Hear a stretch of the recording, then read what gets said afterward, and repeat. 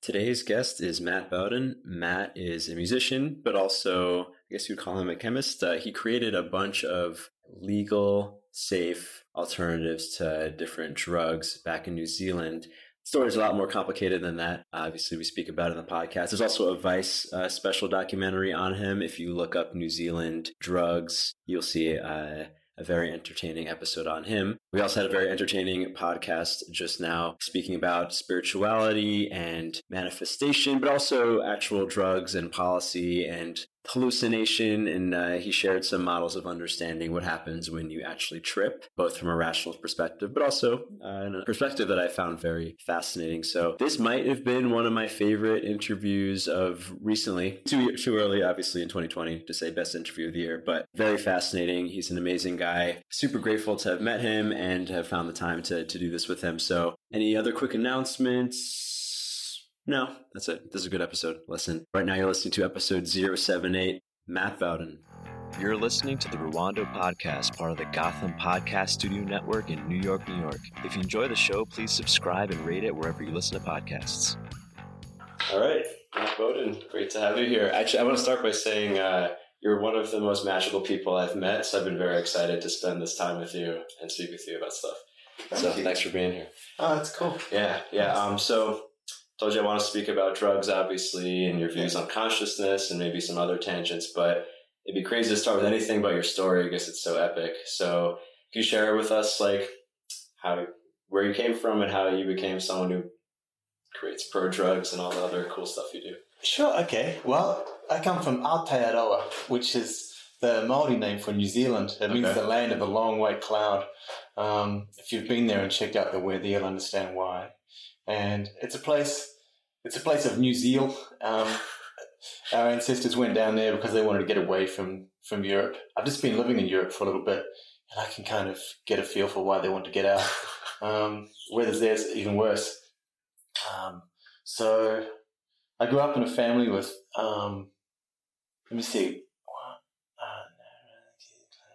about 7 children, I think. And my folks were Catholic. Grew up in the North Shore of Auckland. Went to Catholic school, just a boys' school. And so that's a bit of background. Did fun things. Went to Scouts. Learned survival stuff. I think most of our Scout leaders were Special Forces guys, so they were training us up and how to set up covert operations and crazy stuff like that, because that's what they knew. I guess when I was in my 20s, I was a guitar teacher for ages, played in rock bands and metal bands. Used to teach jazz, metal, funk, fusion, country, classical. Just loved the guitar. Did some music at university. But when I was at university, I was really young. I was 16 years old. And I'd skipped a year in primary school and skipped a year in secondary school. I just wanted to get out of school and go to university because there were girls there and they were interesting. I got interested, I guess, in spirituality. I was part of a Christian-y kind of movement, more into the spiritual side of not the sort of, happy are those who've never seen anything but still believe, but more the sort of, if you believe that you tell the mountain to jump in the sea, then it will. And, anything you ask for in my Father's name, you'll see. I was really challenged to just believe and change reality with my mind and with relationship with the Creator. And I practiced when I was a kid trying to be psychic or trying to practice telekinesis and all this, and never really had any success with moving anything with my mind. But you were basically applying a Christian model to the mysteries of the universe? Yeah, I just felt like this world wasn't real and there was something else behind it, and I was determined to find out what that was, I just felt like reality was really flimsy. And when I went to sleep at night, I could see this other place, these other places. So, what do you think? Where do you think that came from? This idea that reality is flimsy. Well, a psychiatrist told me it's schizophrenia. Okay. And that he could give me medications that would take that feeling away. But I found it to be useful. Where does it come from? Just it feels like a memory or a knowledge of something else. Do you still have, what a psychologist might call schizophrenic symptoms now? Or yeah, okay. I guess so. Okay, well, so what do you think it is? I guess our first tangent. So I was speaking with Brittany yesterday. I have a friend whose brother is very schizophrenic. And to him, he has friends and a whole life that we can't see. And to him, us, we're kind of like a fake dream that he has to tolerate sometimes. But he has a whole life that's like very full and normal and rich. And I was thinking, like, are we just his dream? Like, who's to say? I was curious what your take is on that other world. That's interesting, isn't it? Yeah. I mean, for me, I found after a while, once I managed to sort of connect with the creator, I could look at somebody and remember their memories and say, hey, this happened to you and this happened to you. And this is what's going to happen next. And from my perspective, I was just making stuff up. Except that I didn't tend to get it wrong. And then that kind of, it provides reinforcement, unfortunately. But then you kind of realize that our five senses and our position in time and space is not as, that's not all we've got. It's not as fixed as we thought. We can move around outside of that somehow. We can see outside of it. And maybe it's that for a long time I thought maybe there's just a pattern and you learn how to intrinsically see the pattern of events. And so you know what's kind of going to happen next. Or maybe it's more than that. Maybe we're connected to some other divine consciousness which is outside of this place, which is more what I'm leaning to now. And so then if you look and say, oh, this person's schizophrenic because they think they're hearing things and seeing things. But if what they're seeing and hearing can be corroborated as truth, then maybe we're viewing schizophrenia wrongly. And maybe those medications aren't as helpful as they look. Mm-hmm. You know? So have you, have you corroborated this stuff? Is this something you willfully go into, or it kind of just comes and you use the information the best you can? Yeah, well, I mean, to me, I've seen in both in Christian movements and in other movements and New Age psychic, people are clearly channeling information from somewhere else, which is, you can get someone to jump up in front of a crowd of people and say, okay, you over there, your name is this. I could look at someone and just start feeling their history, sometimes their name, what they do, the major events that have shaped them, just being able to remember them and feel them. Now, what is that? Are people broadcasting that information? I felt like I was getting it from the source, the creator. It felt like it was coming from a loving, caring, benevolent parent thing that really cared about people and knew where they'd come from and where they were going and wanted to give them encouragement, set them free and bring healing rather than from the person themselves. And it was like this benevolent being is like saying all this stuff and you just happen to hear it. Yeah. It's speaking through. It's like, I'm going to be your mouthpiece for a minute, and for me, sometimes it's words coming in, like looking at someone and seeing a word appear across their face. Sometimes their face would contort and change into another person or thing and then go away. It might be something I recognize that I'd seen on somebody else. Or sometimes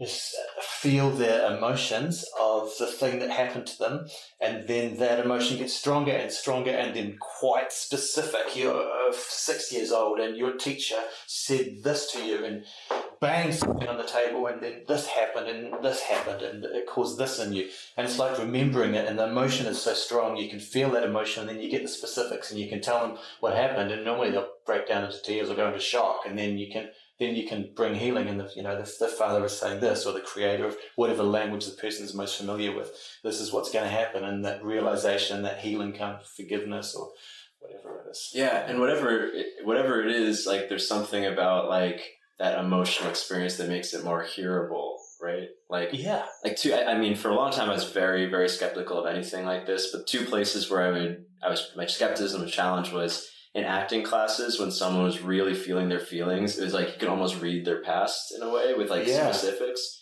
And the other thing was like my first many hallucinogenic experiences, I always kind of wrote it off as like these are just projections of my mind or whatever. Yeah. But I had a bunch of mushroom experiences with friends where like I kind of forgot my ego and then I could remember their memories. It was always benign stuff. It was like, I remember when we were playing Mario Kart in 1996 in the storm, and they were like, that's what happened to me. And it's like, oh, it didn't happen to me, it happened to you, but I remember it. That's it. Yeah. So where are our memories stored that we can access other people's, or where is that coming from? What do you think? You're picking it up? Are they broadcasting, or are you accessing something else? Well, I think what you shared like Carl Jung would have the idea of the collective unconscious. Like it's not like either of ours. It's just like in the cloud and we can like maybe download it. But maybe it's in my Google Drive because I experienced it, but you could also download it from there or something like that. Yeah.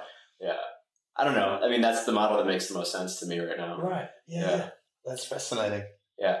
Do you think it's always benevolent, though? Because it's nice to think that, and I'm sure it's sometimes benevolent, whether it's a single being or many beings, but like I have some friends who studied to become ayahuasqueros, and they have all of this tradition of like, you need to watch out for this kind of spirit coming to you when you're on ayahuasca. And like, if it comes from the side, this might be a trickster. If it comes from the front, it's an angel. Like they have like I'm wondering if you have any experiences with like. Totally. And this is where I would say that it's how we use substances, and it's a lot about the frame of mind. Even if you look way back at one of my favorites, the cannabis, back in the Bible, where cannabis is the plant used in the sacred incense, and it says, use this for worship. Don't use it for other stuff. So what's happening there is it's opening you up spiritually, I guess. And if you're focused on your relationship with the Creator, your worship and just focusing on there's a divine consciousness which is real, and you're connecting with that, and you're in that state of mind. That state of mind's amplified, then that's the frequency that you're tuning into. But if you're in a really dark space, if you're not sure about where you're at, or some other rubbish is happening, and you take a psychedelic, then you're going to connect to something else. You're going to connect to a polar opposite. You can channel other stuff for sure. And I think that our heart is like a lens. If you imagine that you're projecting a movie through a lens, if there's dirt on that lens, you're going to project that. And sometimes if we've got something in our heart, like some unforgiveness or something yuck against somebody, and we're moving in power, then that kind of projects out. You can tell if someone's speaking or channeling or preaching or something, and there's sometimes it's like a dark thing over them, and they got something yuck coming out. It's often unforgiveness or bitterness or something, and it colors what's coming through. And that's like a person's demons. Like have you heard of the book On Becoming an Alchemist? It's I haven't heard of that one, but I'm just going to write it down right now. On Becoming an Alchemist. Or On Becoming the Alchemist.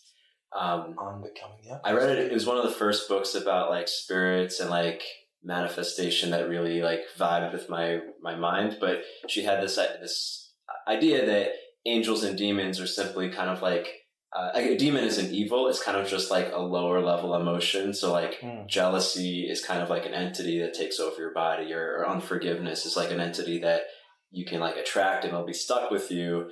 And like Carl Jung would say, like what primitive people call their demons and angels are just like emotional things that are stuck in us or not stuck in us and stuff. Yeah. So I think the word angelos means messenger, and demon is like unclean spirit. And yeah, totally. I think there's but there's some entities, like I would sometimes look at a person and just see a particular thing on their face. For me, I just see it visually. Okay, you've got that. It's something I've seen on other people, or I know what it is. It's like, this person's maybe they're a masturbation addict, and they've got this lusty, horrible thing, and they feel unclean all the time, and they're projecting it, and they're scared that you're going to see it. It's on their face, and you can see it, and you think, okay. Cool. What you'll actually see a thing? I see a thing, yeah, and I recognize it. I'm like, I've seen that particular thing before. I don't know what it is. How it represents to me might be different how it represents to anybody else, but it's like I can see it and recognize it. I'm like, I know it's that thing. And you get some guys in the Christian scene who are real good with deliverance. They can just come up and say, I can see this and this and this on you, and break them off. And I know there's shamans who same sort of thing. They can just see it and sense it. You can kind of choose what you plug into. I think a lot of people that are in religions are primarily driven by fear, and what fear is an anticipation of something real bad happening, or giving power to misfortune.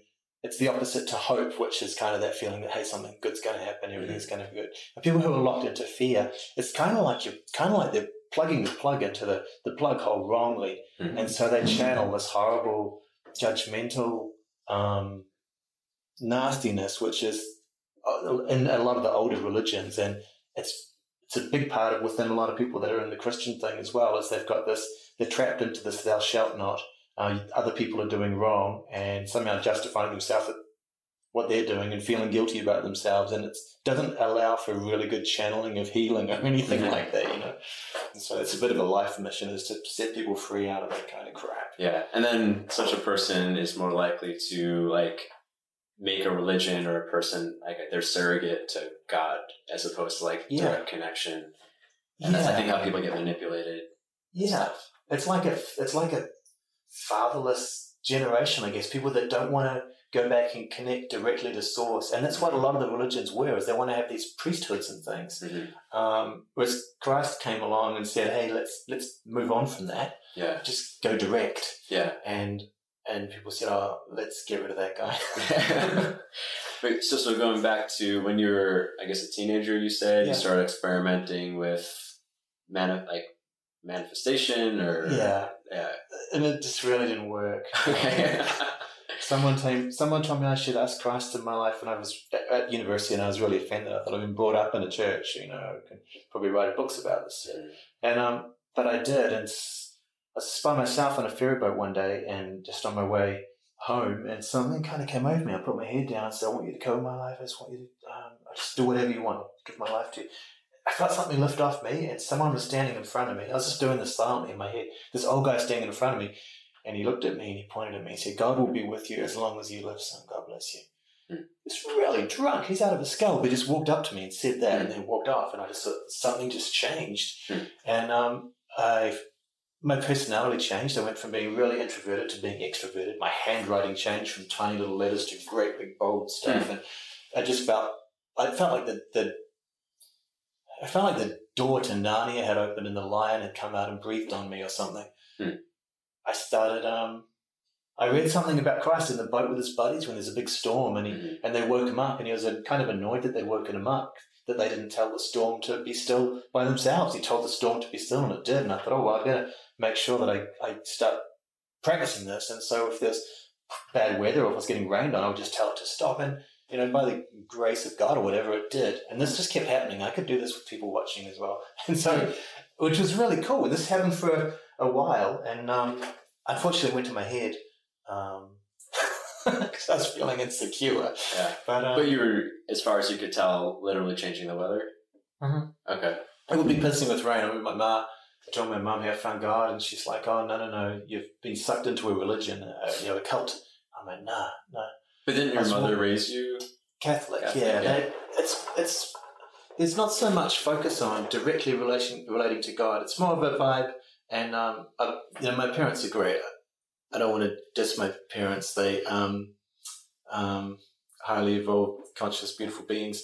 But within their kind of the teaching that they've got from their generations, to think that you could just go directly to God and make demands or expect to be able to just walk in the door and it's kind of really presumptuous, and you should lower yourself, and you have priests to talk to God for you and to shout your forgiveness. And I think that's actually one of the largest tragedies of mankind, the idea of this priesthood, which is, it's like saying having a baby and the baby's not allowed to cuddle its mum or its dad, and only the doctor's allowed to touch it. It's like, hang on, that's wrong. Yeah. It's so wrong. I mean, walking out the door one day, she said, "You're going to need a raincoat and an umbrella." It was pouring with rain. I said, "Actually, I don't. I command the rain to stop." But the rain did stop at that second. And I just walked out thinking, "Oh, this is good, And then the next day, she told me to do the same thing again. My dad was there, and she said, "Why don't you stop the rain again?" I'm like, "It's not me that's stopping it, it's God, but I'll ask." And it stopped.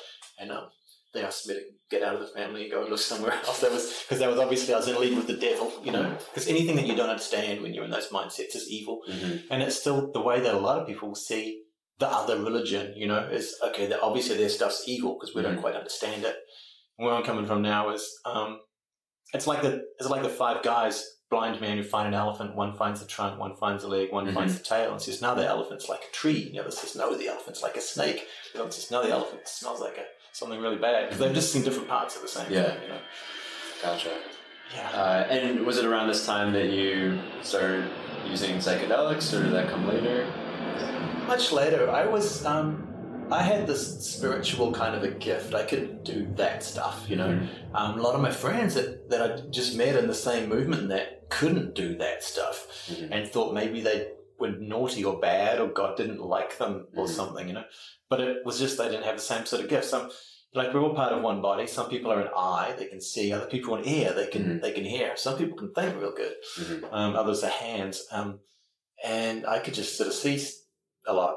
That's all it really was. But I had people that were jealous, and I felt resentful, and I thought this is kind of crap. And then when I looked at what was going on with psychedelics, like what shamans did, I realized that there were plants and fungi and things all over the planet which have been put here on the planet that if you pick them up and eat them, then you're spiritually more open and you can see and hear these things. And I thought, well, that's a real good solution, isn't it? You know, for people that are maybe spiritually a little dull or don't really have that gift or want to experience that. And that got me interested in it. But then, I was kind of just music teaching and doing that kind of prophetic-y, psychic-y kind of stuff for most of my life. I just sit and pray and fast and try to see and hear and see visions in my mind and that without using any psychedelics or plants, just based on I've got a relationship and I'm just working with that. And what happened? I decided, someone said, hey, you got no money, you should get a job. So I got into marketing and found that you can actually use the same thing in business. You can just ask what's the right way to go, what sort of business should I start, and went for work at a publishing magazine that wasn't doing so well. I said, ask God why. He said, do this, this, and this. And it started some magazines that took off and were doing really well. But I should do this for myself. Someone came in my office one day with these pills and said, do you reckon you can market these? What are they for? Well, they're for people that they're kind of like safer alternatives to drugs. I thought, okay. So I started looking at it, realized that they were similar to the plants that open people up spiritually, and thought, well, that's actually really useful. So we were looking at marketing these things, and then I was thinking, is this the right thing for me to be doing in my life? And then I had a family member, third cousin, who was an ecstasy death in New Zealand. He took too much MDMA and didn't understand that, I like to say, just like everything you read in the media about ecstasy, it's really good to take it with a bunch of salt, you know. You need to replace your electrolytes, and he didn't know that, and he drank too much water and he died in the car parks outside the club, leaving a child behind. And I sort of woke up to it and thought, okay, this is kind of, we need to do something about this. This is all wrong. He didn't have the information because the stuff's illegal. And I used to have, I used to say, hey, God, I want to be a rock star. That's where I figure that I could be most useful to you. And I used to get people saying to me, no, you're going to do something else. You're going to be talking to politicians and changing laws and standing up for that group of people in society that have no voice and can't stand up for themselves, and those who are slaves and lepers. I thought, what the fuck does that mean? That sounds boring. It sounds like having to wear a suit and get a haircut. Fuck. And then what else happened? I had someone contacted me and said, hey, do you want to come over to Australia, which is a bigger, scarier country, and work for my company? We're trying to find some drug alternatives as well, like what you're doing in New Zealand. Maybe you can come and work for us. Because you already started doing this in New Zealand. Started doing this in New Zealand, marketing herbal highs and things. And my accountant did a background check and said, dude, that guy's got like 20 million in the bank. Go hang out with him. See what he wants. But at this point, you had already created like an alternative to meth, right? Well, I just started importing and marketing some herbal products from England. Okay. With ephedra type compounds and lysergic acid type compounds, and from plants. And so I went over to do this job for this guy. He said he had good legal advice and everything we were doing was totally legit. And I was just so young and so naive. How old were you? I was in my 20s, I guess. But pretty sheltered. And so I went over to Australia, and he asked me to get some samples, and I got a bunch of samples because his lawyers told him it was all good, On the plane, I got this really weird feeling. I go, what's going on? This really clear message comes. It says, you're under surveillance, you're going to get stopped at the other end, and they're going to search you, but don't worry, they won't find anything. I'm like, wow, that's a weird thing to hear, And I'm on the plane, I get to the other end, and people come up and grab me and say, oh, let's check your name, check your passport. Okay, you've ticked a box saying you're not carrying any drugs today, and checking in my bags and stuff. Weirdly, they didn't find anything. That was really, really strange. I was sitting there ready to explain, but they didn't find anything. So I walked on through, and it turns out the guys that I was working with were all gangsters. They're all carrying guns and selling kilos of cocaine and stuff. And it was quite a heavy scene, and but it was quite exciting. And I thought, I'm not meant to be here. I started working with them, trying to find, can we find a safe alternative to meth, a safe alternative to cocaine? But I mean, they were gangsters. They didn't really want to do something illegal, I didn't think. And one day, came back from a nightclub one night and ran into my apartment to change my shoes. And the guys had really liked my apartment. All the walls were made of stone, so they bought the entire block and evicted all the neighbours and moved in. And so I was living at Bandito headquarters, and a policeman comes to the door. I open the door, and he's looking into my apartment where I've got all chemicals have been flying around, and he's saying, hey, we just found a body in the alley, and just saw you coming in, and we know that you just arrived now, but I wonder do you know if your neighbours would be awake next door? Maybe they might know something about the body. And I said, dude, hey, officer, I think my best advice to you is, if you don't know who lives next door at number 4, pop back to your patrol car and call in backup before you knock on the door, because I'm thinking that they're awake and that they may know something about the body in the alley. Is that cool? I'm just trying to do you a favour. And he said, okay, and walked off, and I packed my bags and went to the airport and went on back home to New Zealand. And that's kind of how I got started. I got to New Zealand, and there's a guy there sent to give me a full intelligence profiling and to analyse whether or not I was a threat to New Zealand. So I've been under surveillance, and they said, you're working with terrorists and creating new drugs. You can come back in the country, but we really want to keep an eye on you. I just said, look, I just got in with a really bad crowd, and I actually, it's annoying because I think I've found something we could use as a substitute for crystal meth, but they weren't interested in doing it properly. They just wanted to keep gangstering. Yeah. So I'm going to work within the laws, and I'll be transparent, but I think I'm, might be able to develop some solutions. And do you have a chemistry background, or how did you? The funny thing, when I started getting interested, I just thought, well, I just want to learn this, and contacted some friends who were pharmacologists and said, what do I learn at varsity? And they said, well, they actually might not want to teach you exactly what you want to learn because they're kind of careful not to lead people down that path. But I ended up getting private tuition and just paying people money to teach me and just reading all the scientific literature until I could understand it and asking questions and going back and reading. And just sort of learned that way. And eventually, after a few years, guys were coming to me saying, hi, I've got a double degree in medicinal chemistry and pharmaceutical design, biochemistry, kind of a job. And I'd say, yeah, this is your job. Also, you need to spend some time just training me and bringing me up to speed so I can understand. And so I just kept learning and learning and learning. If you're in the industry, you can learn quite a lot if you just jump in. Maybe you can learn better, more practically and faster than going to school. Yeah, and that's with most things. Yeah. So, yeah. Cool. All right, so then you started creating this, you had this legal company create this meth alternative. Yep. Right. And then that took off until... Yeah, so in New Zealand, meth was just starting to take off. People used to snort meth. There's no cocaine. The boat doesn't stop in New Zealand. It goes from South America, wherever it comes from, and it goes to Australia, and there's none left by the time it gets to New Zealand. It's too small a market, so everyone makes their own stuff. New Zealanders, came generations ago from the mother continent, and there was no infrastructure, so everybody built their house themselves with their hands, and we just make whatever we need ourselves. Musicians, we build our own recording studio from scratch and make an album that way. And so for drugs, we just go to the pharmacy and we get the ephedrine and hydriotic and whatever, and we just make the meth ourselves in our house, and that's how it works, because the boat doesn't stop. It's so isolated. It's it's down there. You've got the South Pole, you've got Australia, and it's a long way to get anywhere else.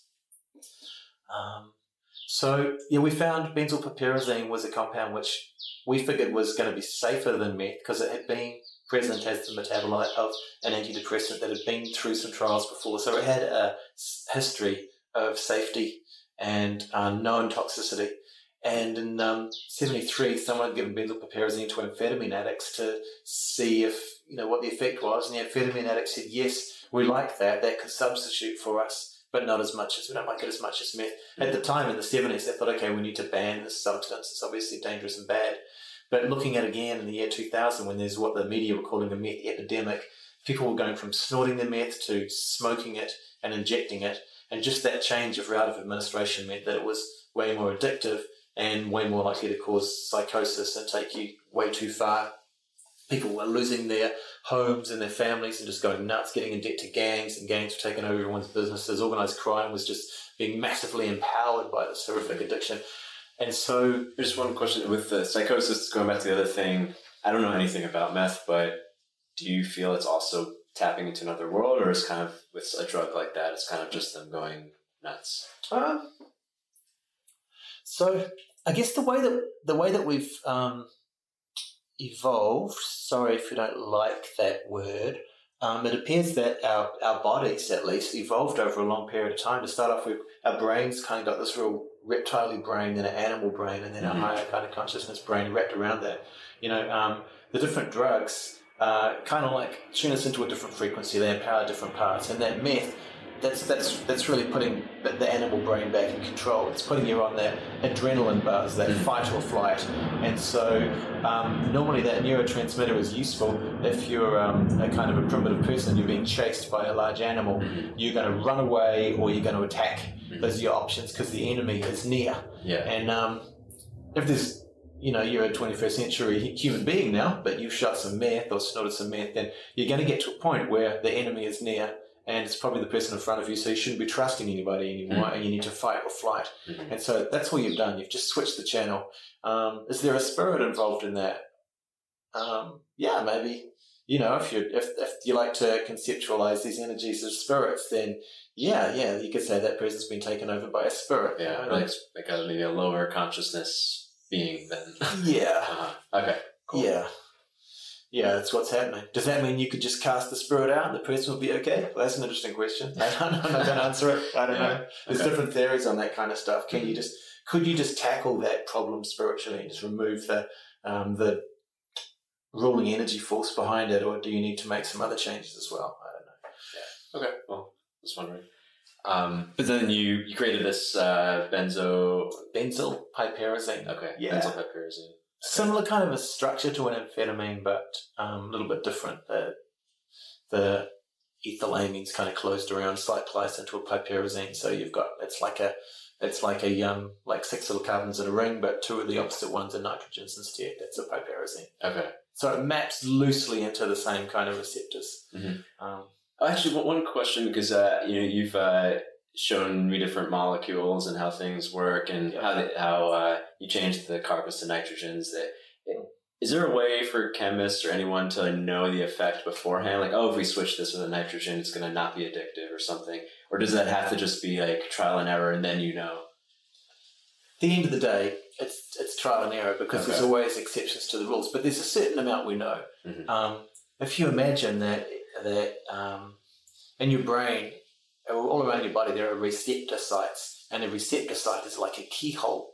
Each one is a different shape, and as our bodies have different neurotransmitters, different things flowing around them, serotonin and dopamine.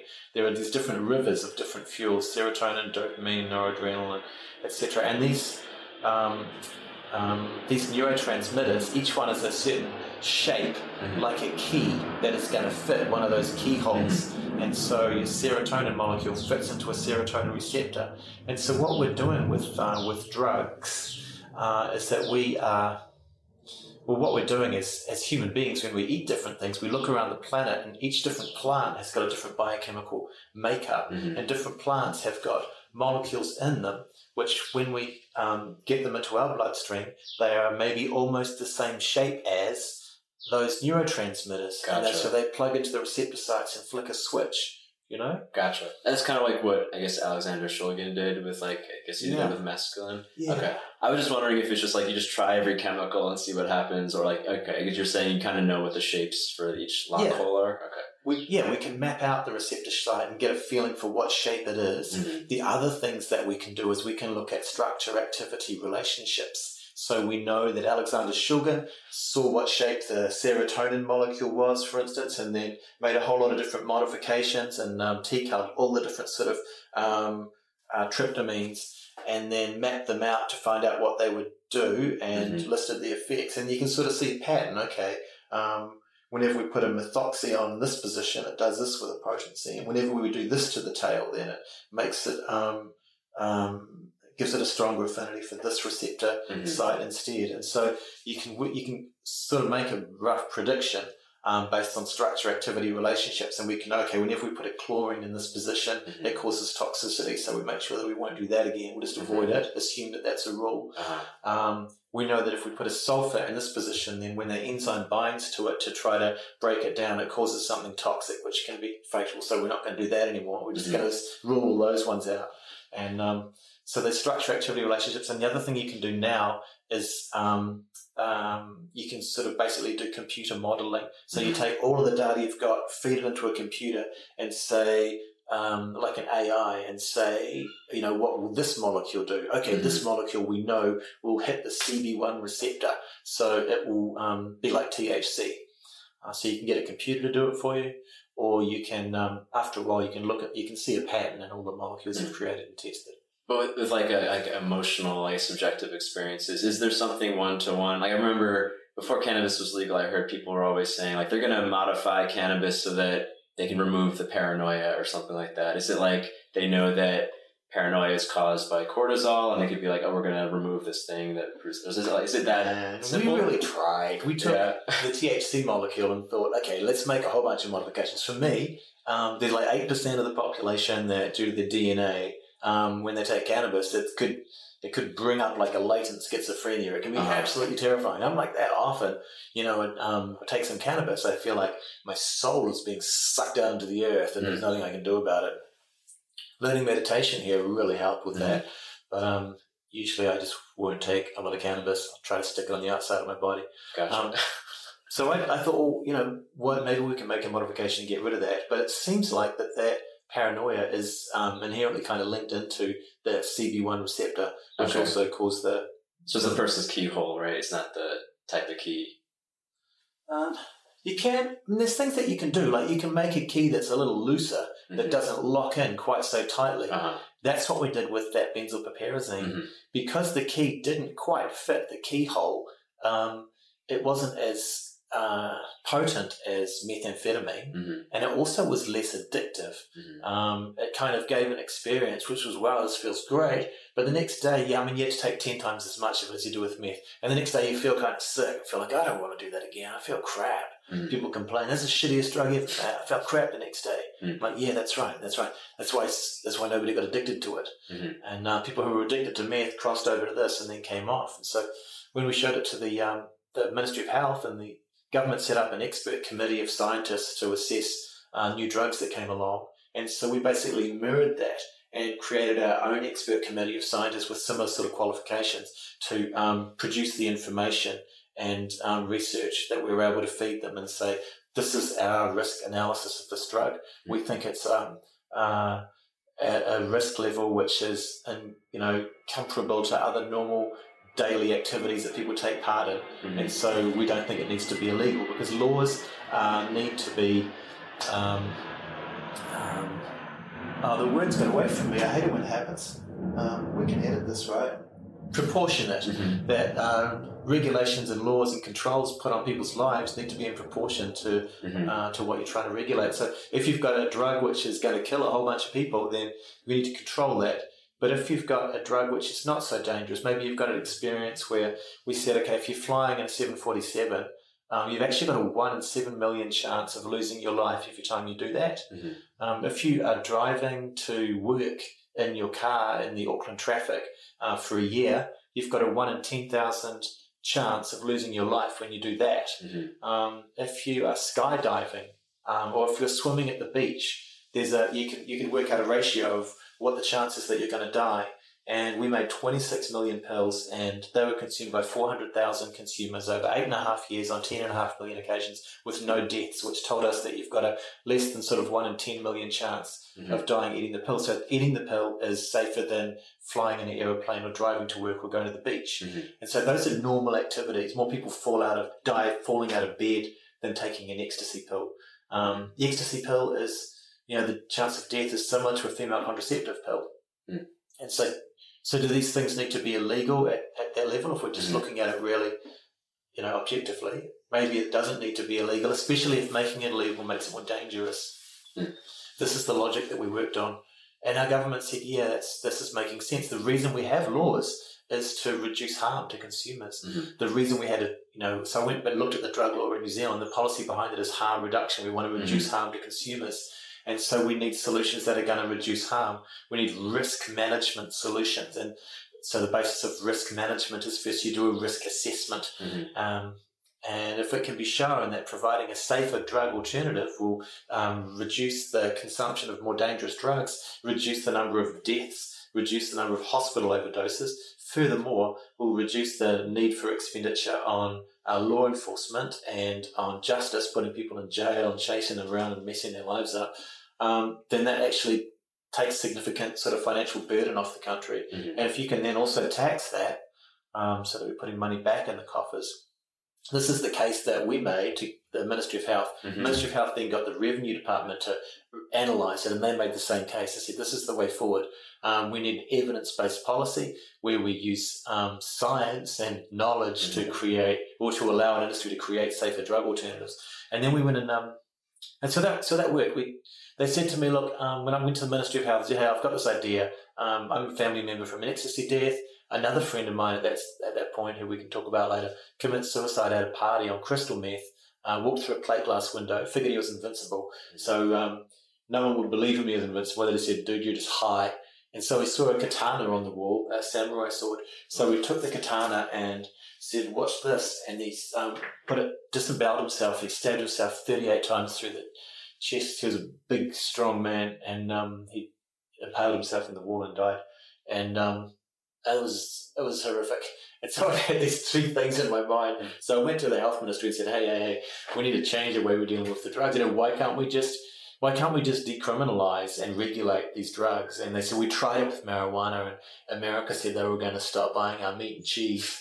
So if we try to move away from the 1967 UN Charter on psychotropic substances that we all signed up to, all us little countries where we got bullied into it, then we get trade sanctions, and then not very long later, most American states legalized it.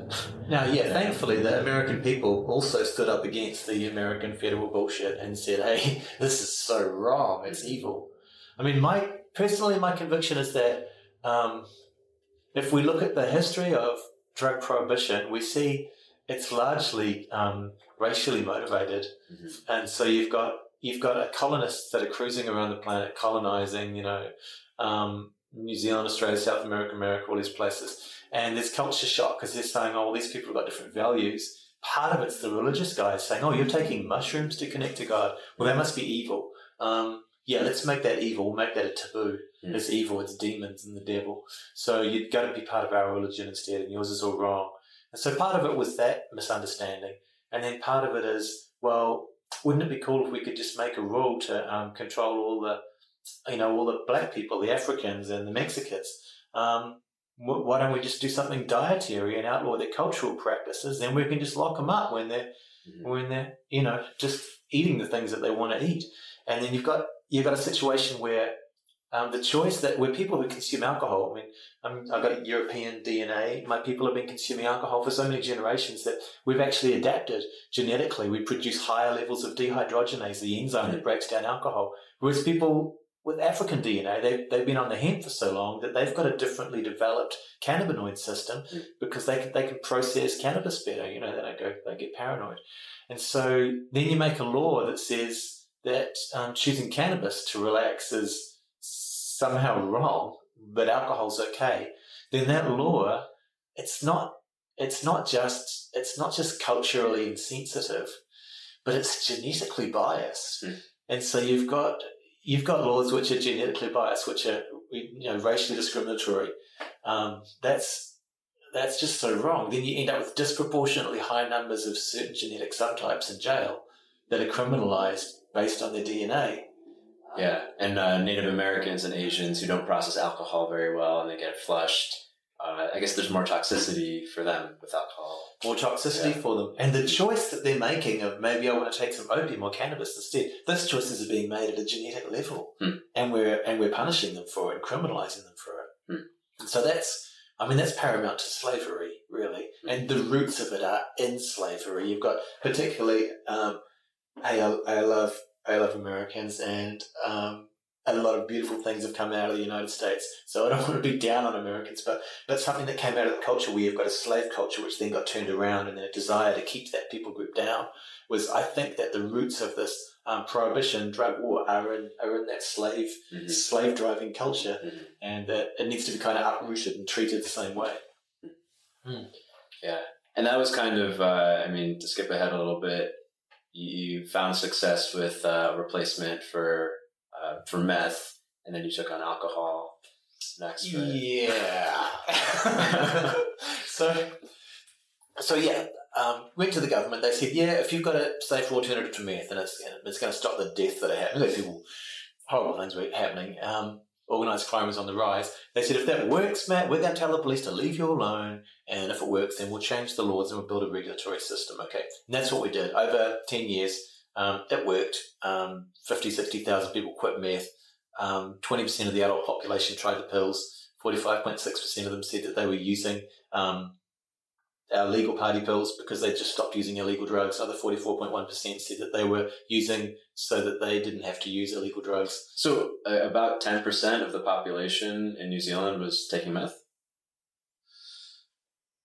I think it was 8 or 9% of the adult population at that time said that they had tried meth. I think that's what it was. Yeah, there's no cocaine, okay, and people go out to party, and in the nightclubs, that's what's going on. So all of the people that are in the age group where they are going out in the evenings to socialise and potentially meet a significant other or whatever, that normal human mating ritual that's happening, just as it has from the dawn of time, that ritual seems to happen in the late evenings, and people need to change gear in their brain, which is a completely normal behaviour that humans have engaged in from the dawn of time. They use the tools and the plants and things around them. They consume something to increase their confidence, decrease their inhibitions, and make it more likely that they're going to be able to find a partner to pair with or mate with. It's totally normal behaviour, not a deviant behaviour at all. And so people use what's around, and if meth is what's around, that's what's the supply, and that's what's going to be consumed. Yeah, it's totally normal. It's just the way I explain like this is because these are laws. We try to make laws. This is what I say to politicians. You can make whatever laws you like, but if you make a law that orchards are messy because there are rotten apples everywhere, therefore the rotten apples must rise up and stay in the trees, that's not going to work because you've gone against the laws of nature. Right. You can't legislate against laws of nature. You can't go against gravity. In the same way, it would be just as stupid to try to legislate against the laws of supply and demand, against economic laws. If you make the drugs illegal when there's massive demand for them, and you try to reduce the supply by funding law enforcement, border control, all that happens is the value goes up, the demand is still there, and as the value goes up, the price goes up, it just becomes more expensive, and then people need to resort to crime, especially if they're addicts, because their primary drive is going to be to use the substance they're addicted to, and that's going to overrule all the other morals and things that are going on in their lives. And so instead you need to reduce the demand by supplying a safer alternative. That is the common sense way to reduce harm. Yeah. One thing with your product, since it was not addictive, because it sounds like the come down wasn't the best, right? Wasn't that bad for business though? I guess people probably wouldn't be eager to do it all the time. That's right. Yeah. I was just wondering. I really wasn't motivated by the business. I didn't patent my technology. I just let it out there, and everybody copied. And there was suddenly there's 20 or 30 different people selling these things, and everyone was making them a little bit stronger. And I just pulled back and got everyone together and said, hey, look, I'll deal with the media and the government, and you guys can just put money in a kitty to pay the lawyers and to pay my expenses, and I'll just be this guy doing this. And so I had pretty good, clean, pure motives for a long time until things changed. And eventually I got sick of trying to have committee meetings for the industry to try to move things in the right direction, because the business entities, their primary drive is to maximize profit, keep revenue going, which is not quite aligned with what I was trying to do in having a social responsibility angle and trying to create something that's going to work for the community. And so there were clashes there, and then I took advice that it would be better if I just developed the technology, built the factory, manufactured everything, took all the money, because then I'd be able to be totally in control of, it'd be like I had a ring that I could rule everything with, And, unfortunately, I guess my ethics got a little polluted, or it just got so hard to do the right thing all the time when there's such a massive push. And, we started... The market kind of went in the direction of synthetic cannabinoids. Everyone, again, an election came up. The liquor industry were losing money. People were choosing to buy our pills instead of alcohol because it's more economical for a night out and a better buzz. And your night goes longer and you're not drunk. And the liquor industry rose up during election time and said to the government, you need to stop the party pills or we're not going to pay for the election. I didn't really notice it so much the first time it happened. That's what happened. The party pills got banned and BZP got taken off the market. Ecstasy deaths and meth craziness started happening again. Organised crime rejoiced.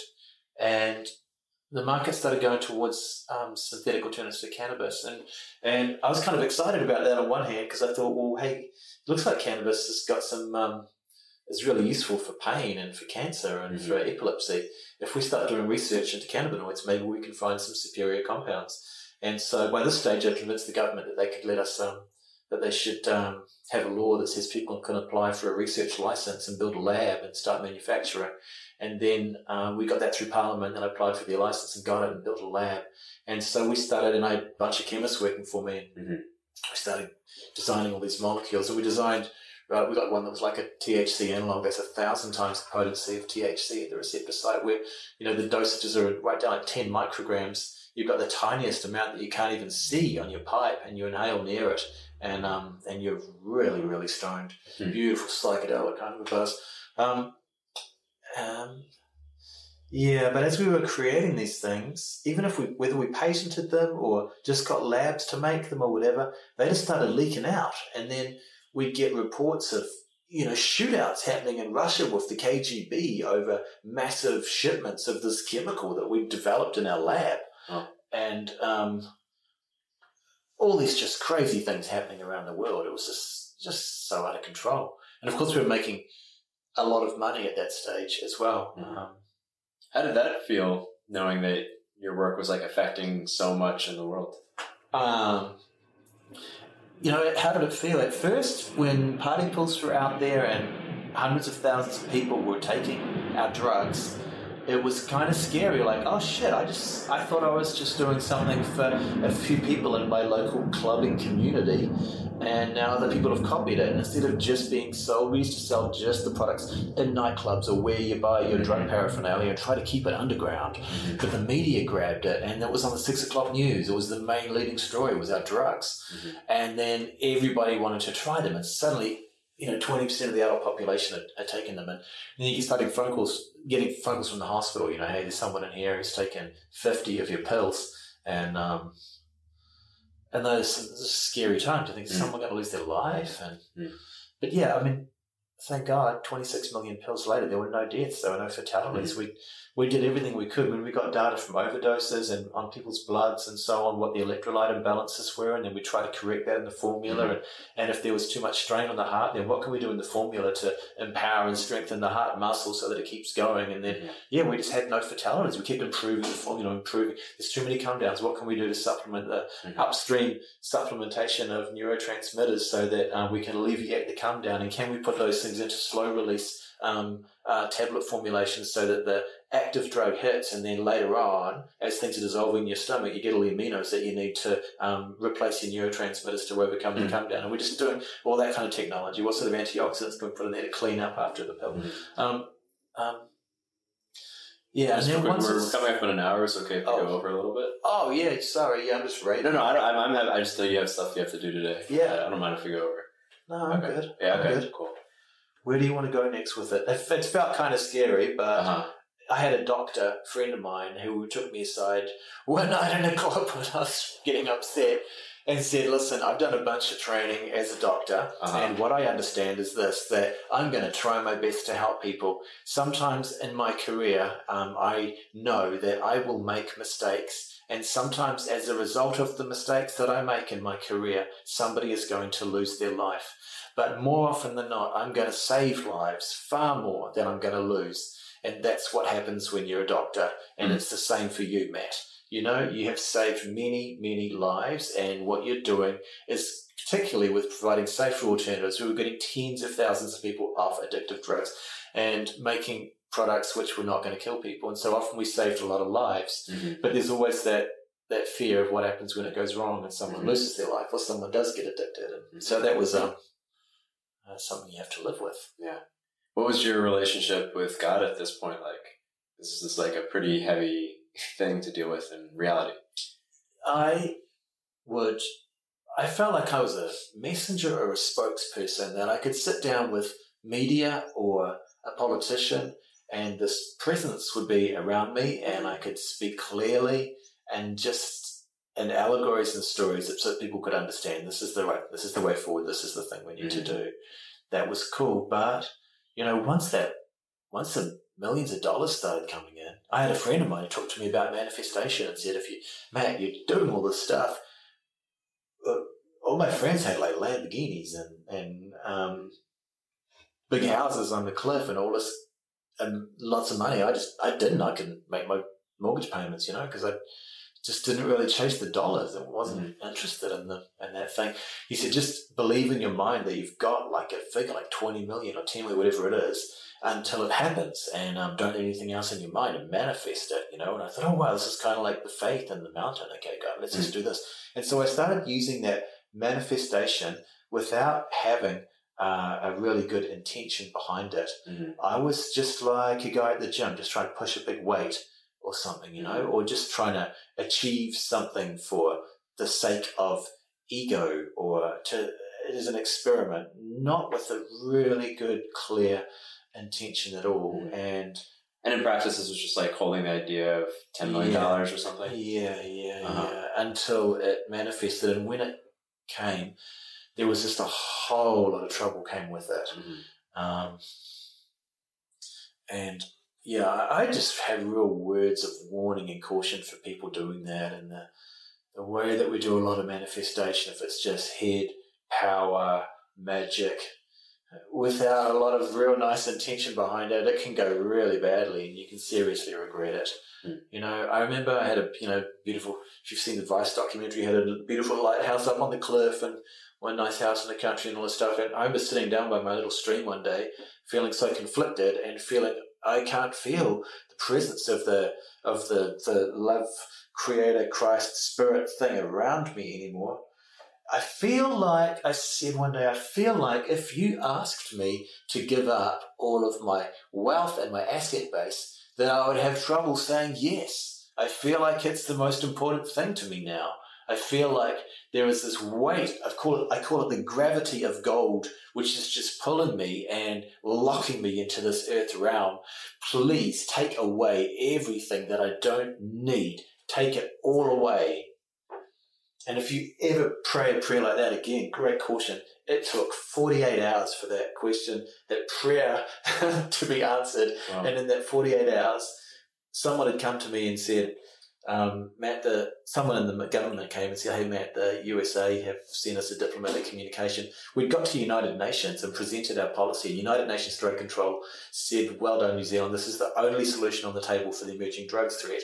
And many countries had gone into, workshops with New Zealand government about how this could work for their country. And I thought I was going to get like a ticker tape parade and a knighthood, you know. I just about needed a truck or a trolley to carry around my ego. And then, someone in Parliament came and said to me, the liquor industry have talked to the Prime Minister during the election, you're going down, so get ready. I didn't know what that meant. Pray prepare. 48 hours later, the Prime Minister changed the laws overnight, made everything I was doing illegal, inserted a new piece of a clause into primary legislation saying the industry may not seek compensation, because normally if they change the laws overnight and you lose millions of dollars, you get a payout. unless they write a clause in, totally unprecedented, just to fuck you over. And at least like the cause and effect here was because you tried to take on the liquor industry? Yeah, I'd gone out and said, look, it's great that we've got a safer alternative to meth. Not so excited about the alternative to cannabis, but the real dangerous drug that kills 1,000 people in our country every day, 2 or 3 Kiwis every day lose their lives because they chose to consume the drug alcohol. This and tobacco are the 2 main killers in our country. Do we want our future generations consuming these drugs, crashing their cars into trees and dying of this horrific addiction? Or let's do it differently for our next generation. We're now going to use our research license to develop safer alternatives to alcohol. It's not going to take that long. There are many ways that we can even tweak the same GABA receptors as alcohol does without this level of toxicity to every organ in the body. Bang, that was it. Have you seen this product, Alcohol? I saw it advertised on Instagram. It's like, I guess it has the effect of alcohol, but it's just an air you inhale through a straw.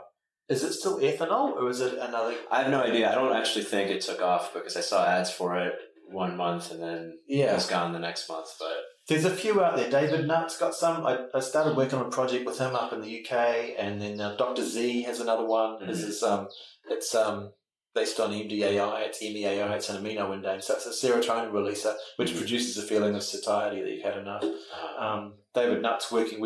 He started just looking at for instance, all of the anxiolytic kind of anxiety medicines that have been abandoned by pharmaceutical companies because they had too much of a drunken side effect, just grabbing a hold of those and saying, well, we like the drunken side effect. These things are normally active in a dose range of 1 milligram as opposed to like 1,000 or 5,000 milligrams of alcohol. They're far less toxic. Let's use those instead. The liquor industry were terrified because this was just going to wipe them out. And they are massive multinationals. They are enormous. Right. And so having them pressure the government and maybe a little bit of pressure from other countries as well. Prime Minister said this is just a no-brainer.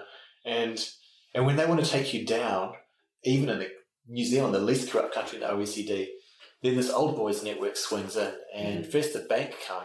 They go to the bank and say, we just changed the laws. You guys are bankrolling a drug dealer and drug cartels. And so if you don't quit this client now, you're going to lose your international banking license. The bank's going to go out of business. Bank doesn't want to go out of business and lose their license, or a $250,000 fine for every transaction they process. So they just dump you. What that means is they took all my houses and just put them onto mortgagee sale, so I can't sell them. Hi, want to buy my house? It's worth $3 million. No, I've seen it on mortgagee sale. I think I can pick it up for $1. And then when the mortgagee sale comes, they cancel the auction and then sell it to one of their friends way cheaper. And so your asset base just disappears. And then the tax guys say, look, we've just done an audit of your life back to the start of your life. Isn't there a 7-year statute of limitations? Yeah, but there's a clause that says if we suspect there may have been illegal activity, there's no statute of limitations. So we've gone back to the start of your life, and a long time ago, we think you might have forgotten to pay some employee tax. And when we load on all the penalties and interest, there's an extra $1 million that you need to pay by Wednesday. And also, because of the particular thing that we've uncovered, it's also jail time. And so we made a big offer and says the law says that you've got to accept our offer. I'll offer you my total net worth. They said, yeah, but in special extenuating circumstances, the Director of Inland Revenue may, at his discretion, choose a certain individual and show them the full penalty of the law to encourage voluntary compliance in the remainder of the population, which means we don't give a fuck about the money. We just want to see you in jail, regardless of what the law says. They've got these powers they can use. Yeah. And so they took everything. I just said, well, you know what, I'm just going to take my family, go live in Thailand for a while this all blows over and stop talking about alcohol alternatives. I get the message, so that was the end of that. Yeah. And then you came over here with your family. You were here a year plus? 4 years. Oh, 4 years, okay. Yeah. Gotcha. And were you on a tourist visa the whole time? Or did you get some... No, I was part of an organisation who do volunteer work, so I had a volunteer visa. Gotcha. And Gotcha. Cool. And then last year you moved to the Netherlands to work on a new project, right? Yeah, I mean, sitting here in Thailand is when I thought, why don't I just take my time here to sort of find myself, reevaluate everything, have a look at, just do some Vipassanas and study some yoga and meditation and just kind of expand my understanding of things. And I found out that this Eastern spirituality is pretty good for dealing with that ego kind of stuff, and living amongst we went and lived out in Doisakit, just surrounded by rice paddies, and had to start learning Thai and just live in a place where there is really no money. There's no millions of dollars in supercars. It's all just kind of rice farmers and a much more simple life, just to see what it's like living like that for a while, particularly also for my family to see, hey, it's not all, where's my PlayStation, where's my Xbox, let's have a trip down the road. These kids here are saying, some of them don't have fingers, none of them have got a mummy or a daddy. We're actually really lucky, and just getting that shift of perspective, living in a different sort of world has been really good, I think, for the family. But yeah. What was it like for your kids? Because I guess they were born into a lot of wealth and then kind of an abrupt shift. Totally traumatic. Really, it's total trauma. Losing everything, and then I was really depressed. And if you're a dude and you're really depressed and you totally lose your vision in life, then the sort of marriage there's too much pressure. My wife got really depressed as well, and so that was the most difficult time, really, that big crash, and just reevaluating values and stuff. So it was really tough on the kids and the family. Gotcha. Having to find a way back out of depression and kind of rebuild myself into a different person. Yeah, and but then over these years, I guess you've refound yourself and you started a new business in Europe. Yeah. So now I'm more focused on, let's look at all those cannabinoids and see, let's test them on cancer cells, and let's look at CBD, and maybe we can, basically using what I've learned so far about pharmaceuticals, to look at CBD in particular and the other cannabinoids, and knowing how to develop medicines and knowing how to test toxicity. That's kind of, I've got a startup now working on that, and we did develop some technology for producing cannabinoids, which we patented, and now we're sort of exploiting that. And I've worked out how to, rather than own and control everything myself, how to bring in venture capital, work with other partners, and all those kind of things that are a lot easier when you're not just thinking about yourself so much. I guess that keeps you safer from, if there was like another legislative attack, having other big people in that old boys club totally helps. Yeah, and also what I failed to do really was to do a proper stakeholder audit.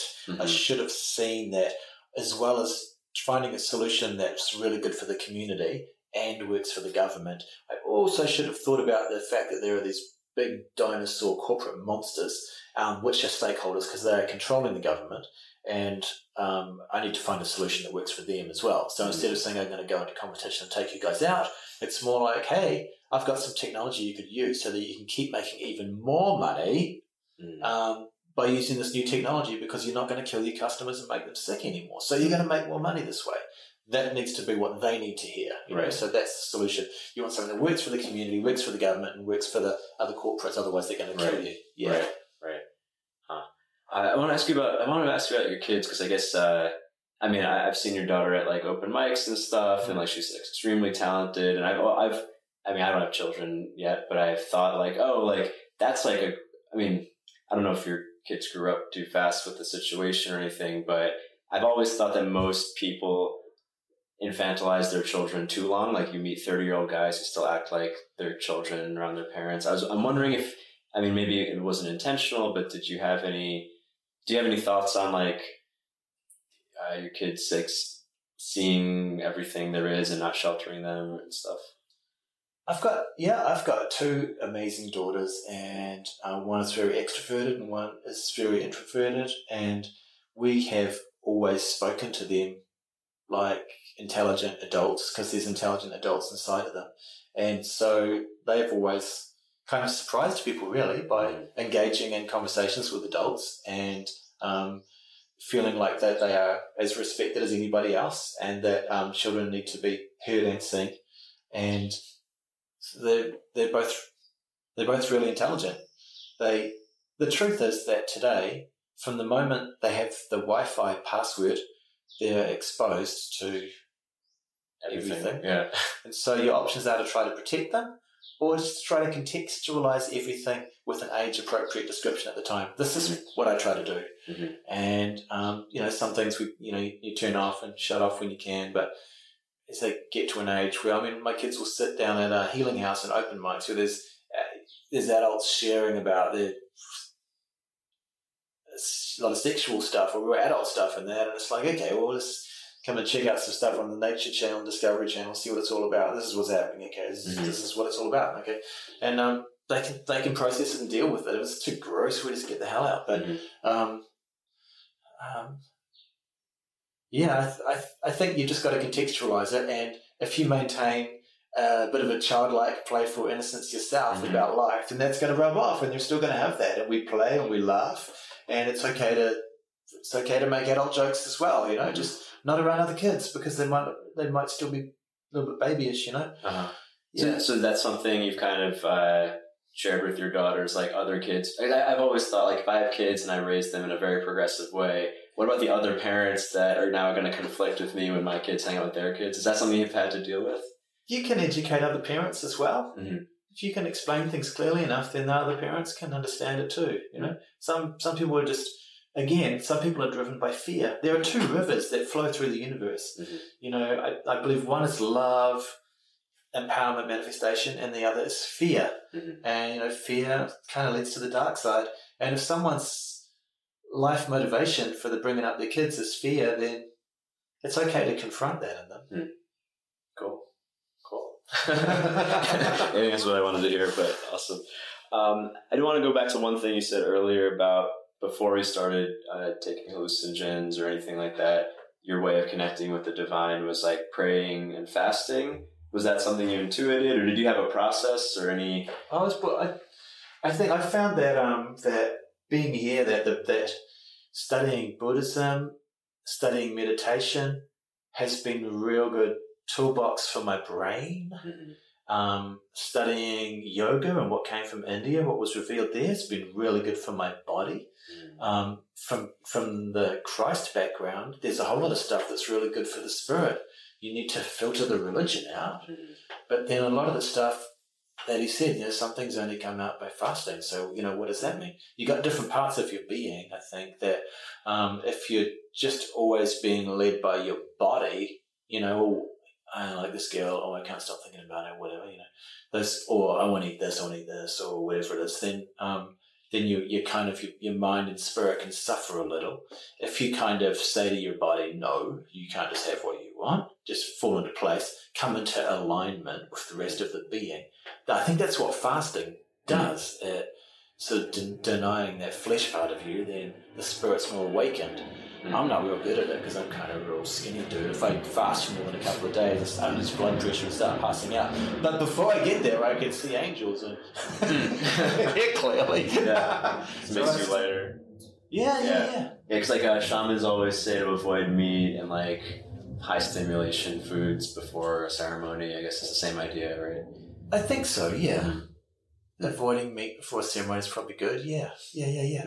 I think, you know, there's a thing, and particularly for, you know, Christians or people listening and thinking about maybe the drugs are bad. You just remember there's this moment after Christ's come and said, okay, we don't need to worry so much about the law and the commandments now anymore. Just the law's now to love the Creator as you, and then love other people as you love yourself, which means you got to love yourself.